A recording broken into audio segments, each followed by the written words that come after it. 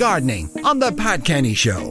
With the Husqvarna Automower. Keep your lawn looking pristine from the comfort of your own home. See husqvarna.ie. Porrick Horkin, good morning, sir. How are you? Good morning, Anton. How are you? We come into winter, Porrick. Are we starting the phase of growing indoors? Well, growing indoors and growing outdoors as well. Like we said last week, Anton, September and autumn is really nature's time to plant out of doors. So really at this time of year, I'm planting things like fruit trees. We're planting hedges at the moment, rose trees. So soil conditions right through September and into early October are still very, very warm, and we're still getting the moisture. So it's really good planting weather out of doors. And last week we mentioned the spring flowering bulbs. You know, people will be planting those right through the next 5 to 6 weeks, and indeed planting colour in patio pots and containers, things like winter pansies and winter violas. So we continue to plant out of doors, but you're also thinking about inside as well. And of course, indoor plants in particular, they need to be looked after at this time of year to give us a bit of colour in our homes over the winter period. You mentioned fruit trees. Can you give us recommendations for fruit trees that aren't a decade-long commitment before they start to produce? Okay, strawberries are probably one of the easiest. And I always say the child that grows a strawberry eats a strawberry. So one of the best ways to get children eating their 5 a day is actually to get them planting things like strawberry plants, blueberries. There's a lovely pink variety of blueberry, if that makes sense, called pink lemonade. And that's the one I encourage children to grow because it produces these beautiful pink berries that are very, very sweet and easy to grow. Raspberries, if you plant them at this time of year, will fruit next summer and autumn. So many of our fruiting plants fruit as young plants. So within 1 to 2 years, you're actually getting fruit from them.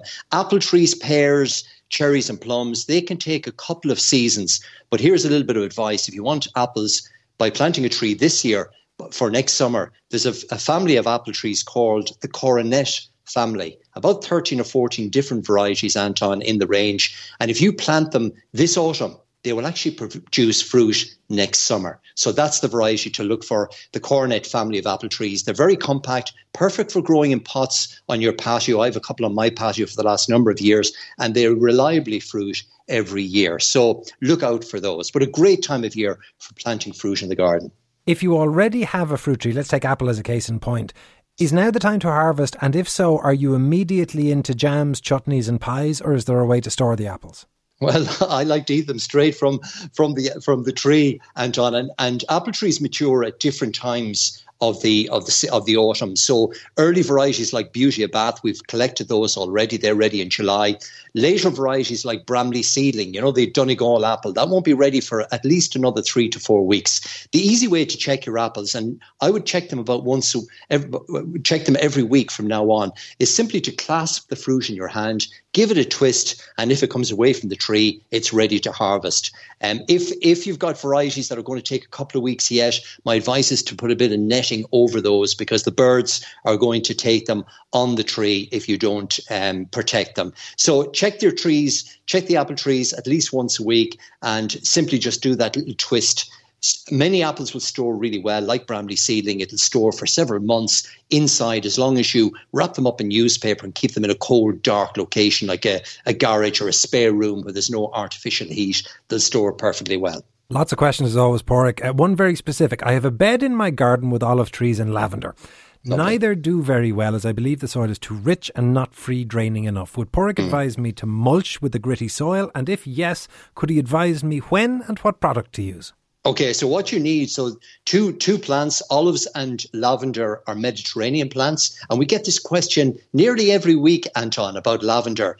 Lavender needs free draining soil, gritty, sandy, impoverished soil. That's where it grows in the Mediterranean, does really well. It also needs a bright, sunny location. So my advice is always to add plenty of gravel and grit into the soil when you're planting both olives and lavender. So rather than just mulching, putting a layer of mulch on the top of the plants, you need actually to lift those plants, put in some gravel into the soil.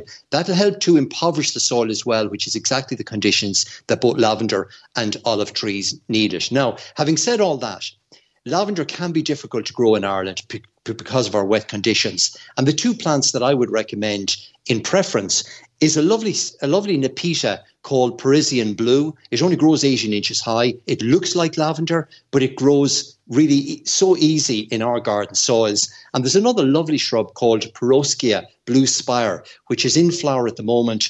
It's called Russian sage. And it's got that lovely lavender blue flowers. And both the Nepeta and the Perovskia are available in garden centres at the moment, and they're loved by our pollinators. They're loved by the bees, and you'll find them so much easier to grow than lavender. Interesting one here saying, with the leaves and grass clippings from my garden, is this a good time to start a compost area in my garden? And if so, where's the best place to locate it?